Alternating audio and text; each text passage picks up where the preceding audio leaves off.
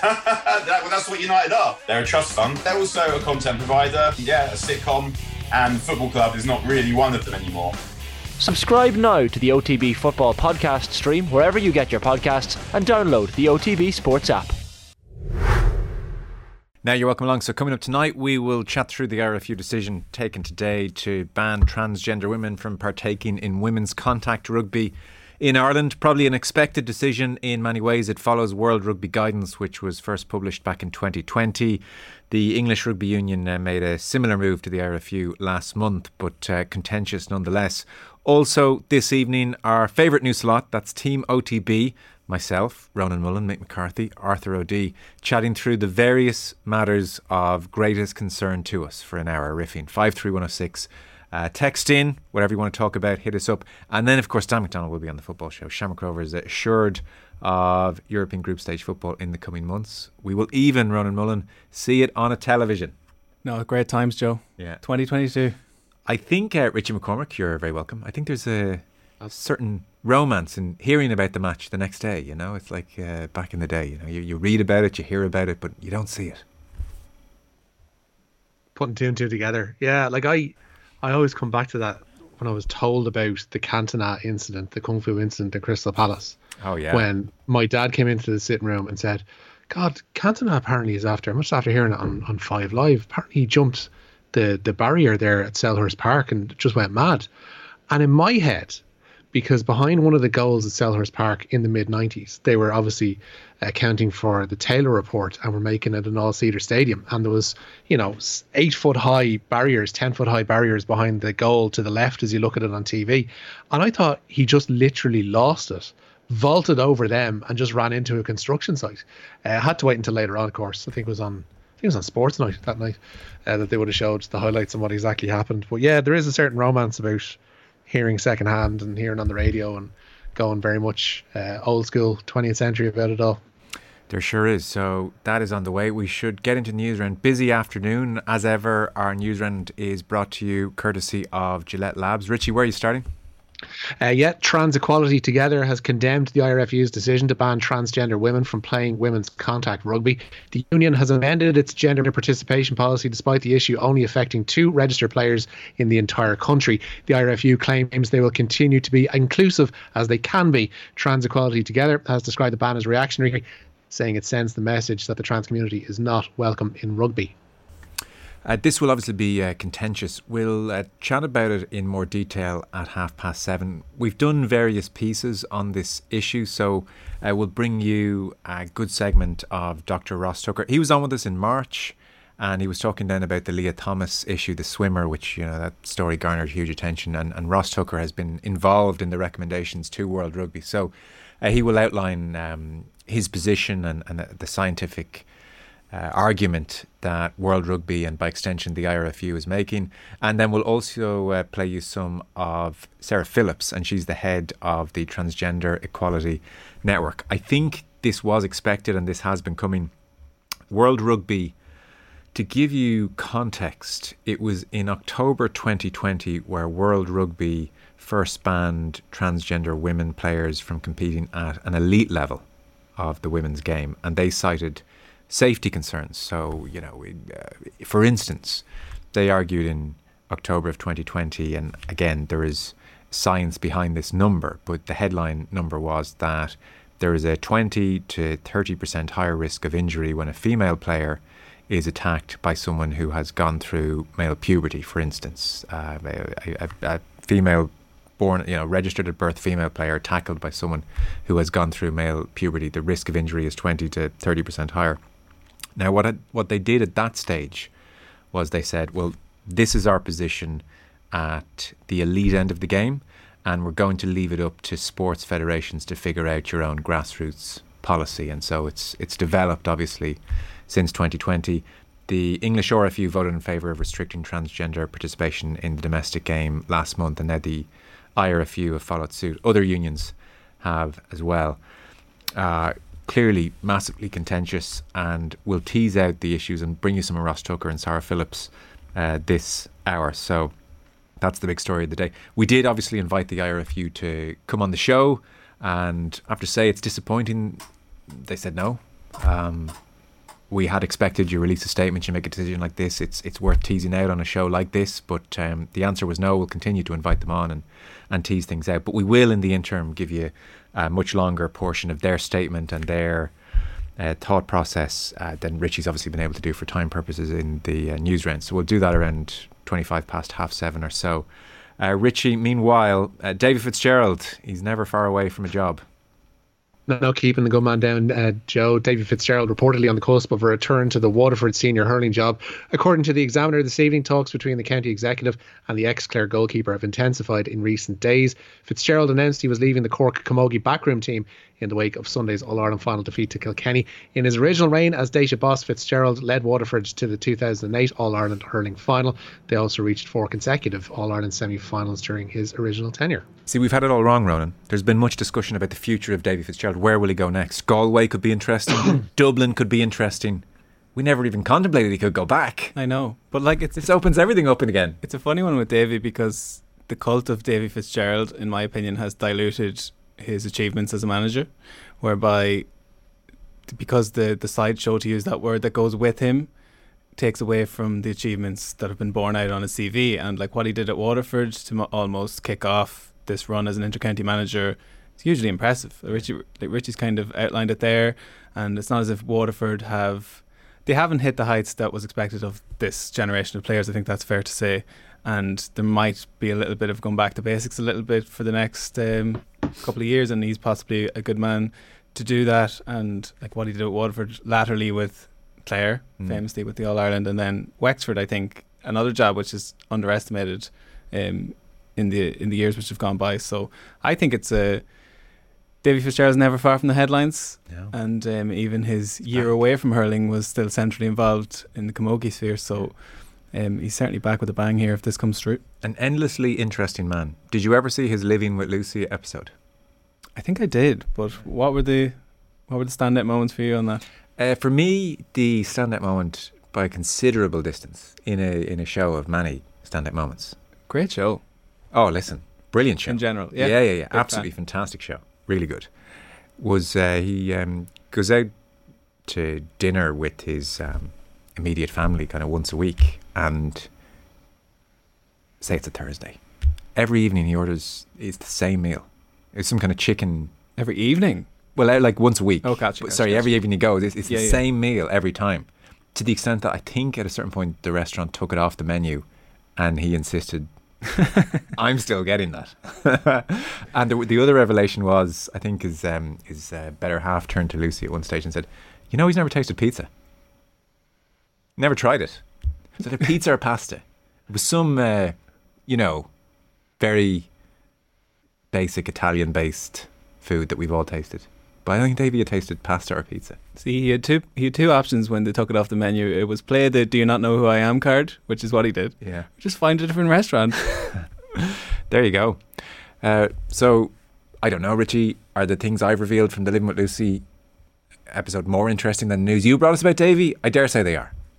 You need to up your game here. I don't know.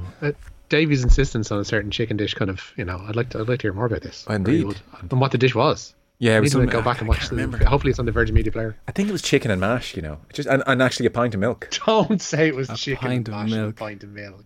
I'm pretty sure. Don't. How is that even on the menu? Like, what's that listed as? Well, I got taken off. Chicken mash, pint of milk. Yeah.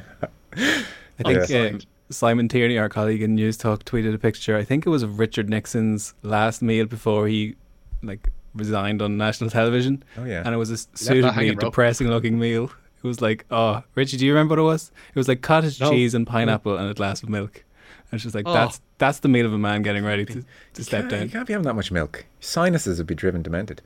Look, I'm sure I've got some of the facts wrong there. Anyone who's a Living with Lucy expert will know I'm generally in the right domain. 53106, they can. If it's a reality TV, you're usually on the right track, Joe. I'd be disappointed if Lucy's not listening, but let's see. Yeah. Lucy, text in, let us know, what was the food he had in the restaurant every evening, and was it pasta or pizza he'd never tasted in his life? Joe, I think I have to ask the question the listeners want me to ask now. Would you go on Living with Lucy if she gave you the offer? I think that's an enormous if, so we're not going to have to worry about that. No, that would not be my bag at all. Richie McCormack, on the other hand. I want, now that you said you don't want it to be your bag, I absolutely need TV's it Richie to McCormack be your there bag. would be all over that. Yeah. So, well, Stephen Bradley, he's obviously a very happy man, not thrilled with the travel situation.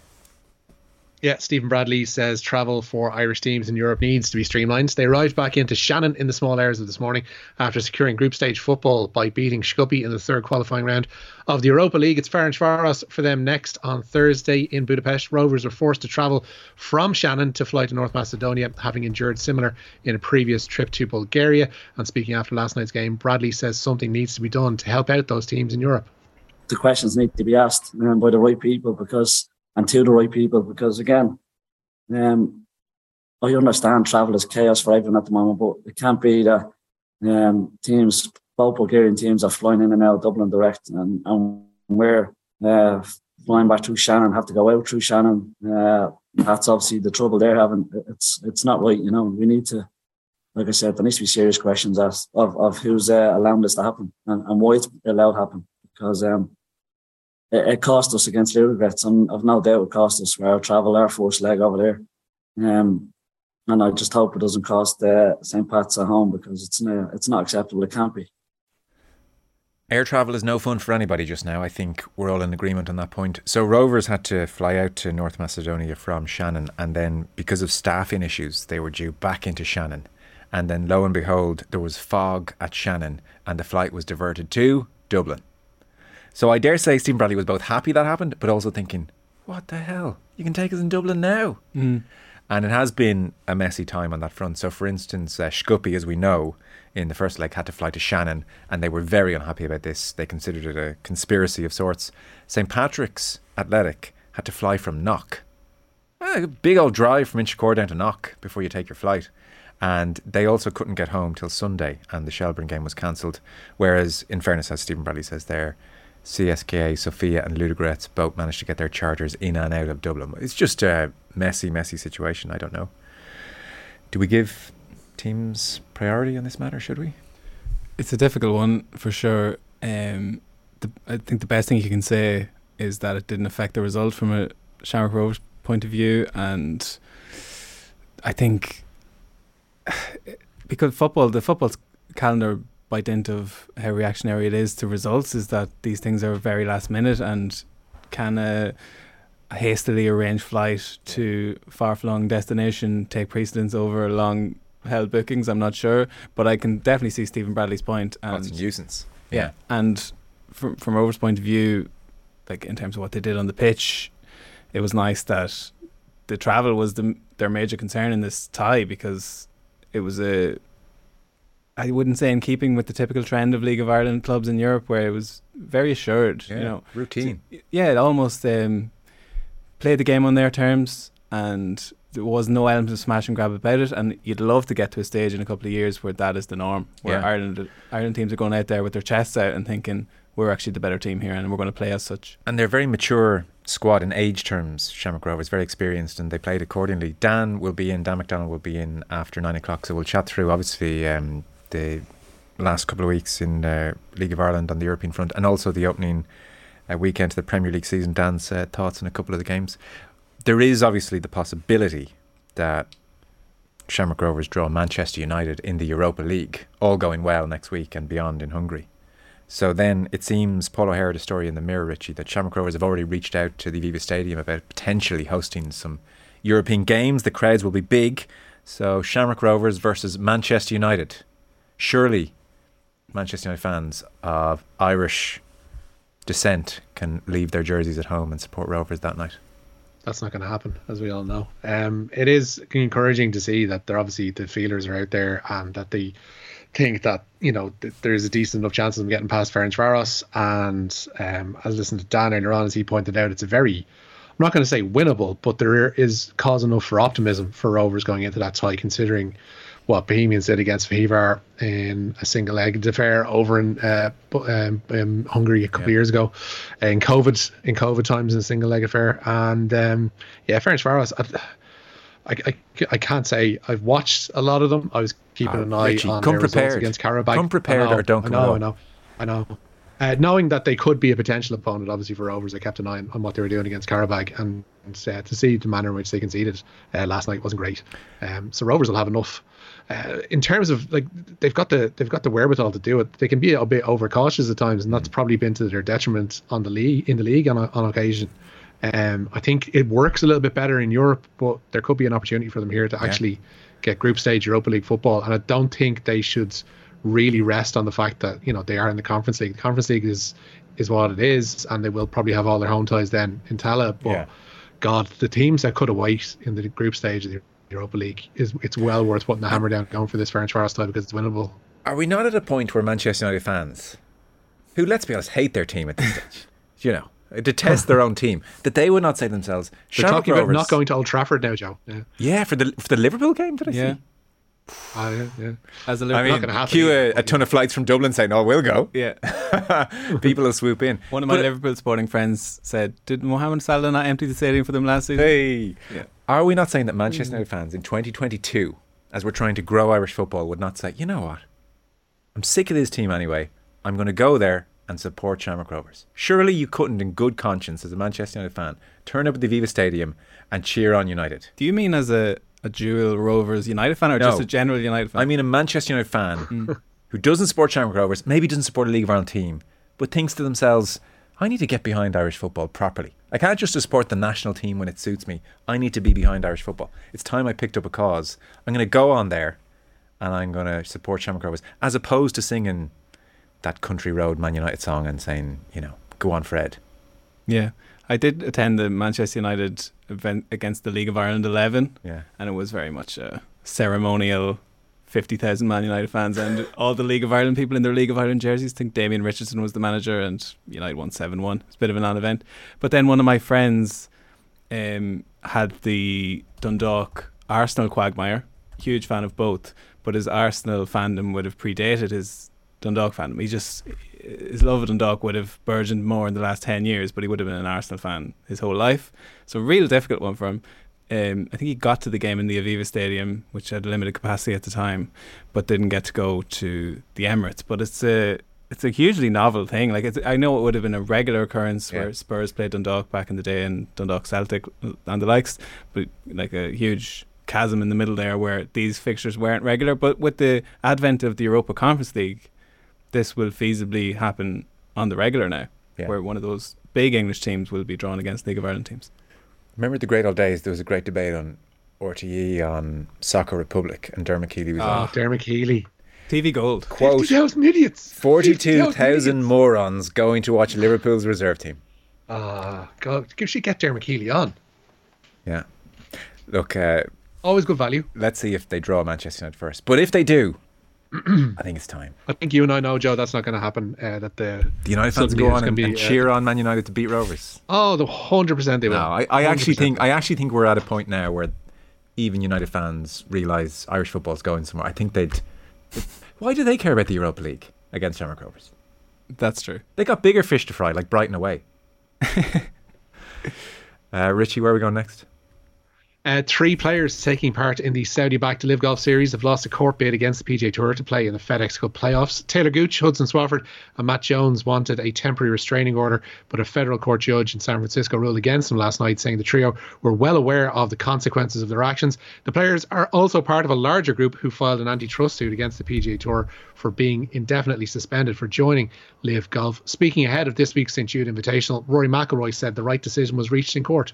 I mean, from my vantage point, common sense prevailed, and I thought it was the right decision. And now that has happened, I think it just lets us focus on the important stuff, which is the golf, and we can all move forward and not sort of have that sideshow going on for the next few weeks, which is nice. Yeah, we'll be talking about that on Golf Weekly tomorrow, where our special guest will be Mr. Paul McGinley, a man obviously involved with the European Tour Board and watching all this situation very closely. So Golf Weekly, you'll get us on Patreon. Just search for us there and come and join us. So Paul McGinley with us tomorrow. So we have Liam, who's a Meath man living in Louth. Chicken Maryland, he said. Yeah. I didn't know what this was about for a second. Mick reminded me it's Davy Fitzgerald's chicken choice. If Davy Fitz is on the show next time, we have to ask him about this now. It's become a thing. You can get that in like Super Value. Well, you can also get it in Davy Fitz's regular restaurant is where you get it as well. Chicken Maryland. Not Chicken sure. Maryland, mash and a pint of milk. Yeah. you know. Just the shop. I'm not sure what Shamrock Rovers' problem is. If Sligo or Cork City had to fly to Dublin for a tie, no one would bat an eyelid, says Conor Limerick. I mean, look, there is a bit of that. It's not a 12-hour drive down to Shannon. It's not, cross-country either. Well, I suppose it is cross-country, but it's a very small country. I think it is going to be more of a consideration for people. Would you prefer to drive an extra 90 minutes, 2 hours to go to an airport, depart from there, or queue those 2 hours? Someone was just saying this to me the other day. Perfectly normal reasoning. Yeah, they're like, let's go to Shannon to go on our holidays. And scoot through the security queue in no time. Yeah. It's just me. I'd prefer to be on the move. I've missed the latest airport dispatches. Is it gone? Is it very bad again? Well, I only flew Friday to London and it was fine, seamless. But when it's bad, it's bad. Yeah, it seems to, I don't know, there's drastic days and then not so drastic days, and yet preparation levels don't seem to tally with demand. There doesn't seem to be any sense from the airport's point of view of what's coming on a given day. They can be overwhelmed on other days and overstaffed on other days, was my sense working on the lunchtime show, where people were getting in touch saying it's chaos, and then the next day it's this is fine, I've never had it so good. Look at you bringing your lunchtime live expertise to the equation. I thought you were getting outside your lane for a second, but no. Multifaceted strings to the bow now, Joe. Yeah. So Cam Smith, by the way, he of the Open champion fame, is refusing to be drawn on the speculation he's going to live golf. Basically, he's going to live golf, I think, Richie, is the short version. Yeah.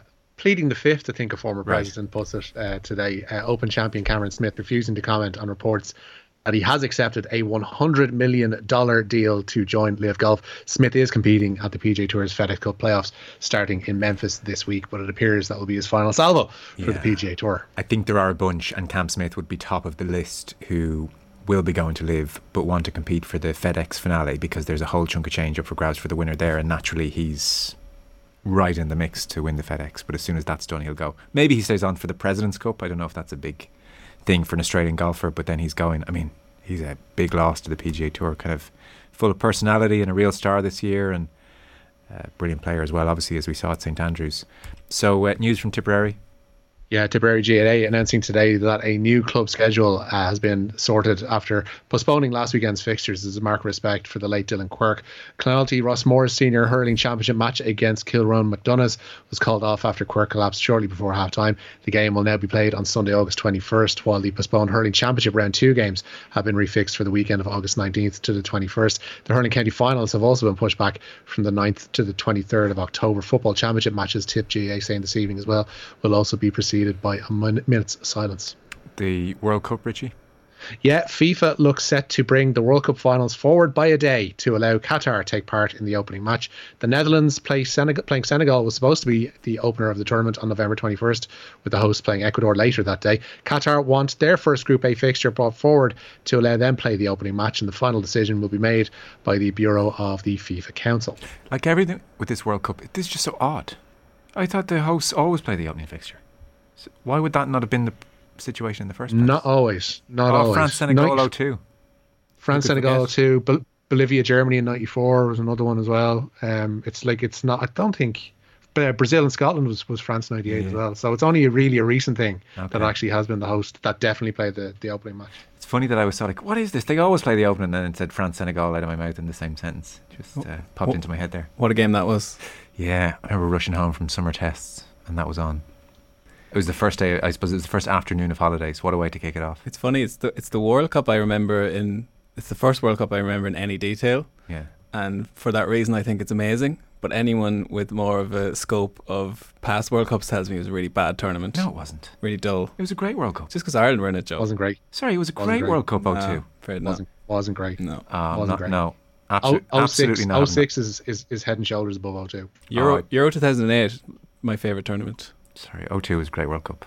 I think 06 was better. 06 game for game is a better tournament. 02 was like it was grand, and it was on at a weird time as well. You can't enjoy a World Cup that's on in the morning. In my mind, 02 is the greatest World Cup ever played. No, it's the best in my mind. But coming back, from an objective point of view, trusting the opinions of others, Jonathan Wilson and others would say it's among the worst World Cups ever played. It all depends on where you are in your life. Totally, that's what I'm saying. A World Cup final with Carsten Ramelow and Oliver Neuville as part of its cast is not a great World Cup finals. Sorry. See, I was summer holidays early part of the day, beautiful. Like, it was heavenly. You know, it was just wonderful. Whereas I don't know what I was doing in 06. Yeah. I can't even remember it really. Just goes that way. Yeah, I can remember both of them quite well. And then 2010 World Cup would have been in the throes of exam time. So I remember, ironically, the first game of that tournament where South Africa scored the opening goal. It's incredible scenes. And then I missed the chunk in the middle and then came back in for what was quite a dull, I think, final raft of fixtures as Spain just kind of ground their way to a uneventful World Cup. We can all agree 2010 was terrible. Yeah, and also the 2010 World Cup final, I believe, was on the same day as Joe Sheridan and the Loud Mead debacle. So I was in no fit state, Joe, to be watching that. Very few people outside of Louth and Meath would know that fact. But there you go. There you go. Is right. I don't know if it was. I don't know. Was it? Yeah. Something in my head says that was the Meath Louth game was on Saturday, but I could be wrong. No. I'm afraid not, Richie. It's my tears have yet to dry from the Cusick stand on that day. We're rambling here. It's a perfectly fine goal. Not for people in Louth, Joe. People in Darver are really consuming this conversation. You all overreacted to that. Stop. Really Honestly. did. That was our All-Ireland final. Crimea River. Come on. Yeah, well, come on. I've got no comeback. Someone says, did you know Davy Fitzgerald's? I don't know. Can I just read out things that people are texting in about Davy Fitzgerald? Okay, this is on Living with Lucy as well. It's verified it. His favourite film is Shawshank Redemption. Is it Gladiator? Two excellent guesses. Oh man, I would have guessed the same. Every GAA player, favourite food steak, favourite film Shawshank. Probably Gladiator is in the mix as well. Favourite holiday destination Maldives. I don't know about that, but definitely Shawshank and steak. Seabiscuit. Is he a tattoo kind of guy? Seabiscuit is his favourite film. Good choice. Yeah. Lads, there is a motorway from Dublin to Shannon, says Donald. And whatever happens, the opening game won't be as bad as Russia, Saudi Arabia in 2018, which hasn't lived long in the memory, I don't think. Oh my God. We are out of time, which is maybe for the best. Richie McCormack, thanks very much. Thanks for the Chicken Maryland idea, Joe. Yeah. Ronan Mullen, you'll be back between 8 and 9 with Arthur and Mick. Thank you. Cheers.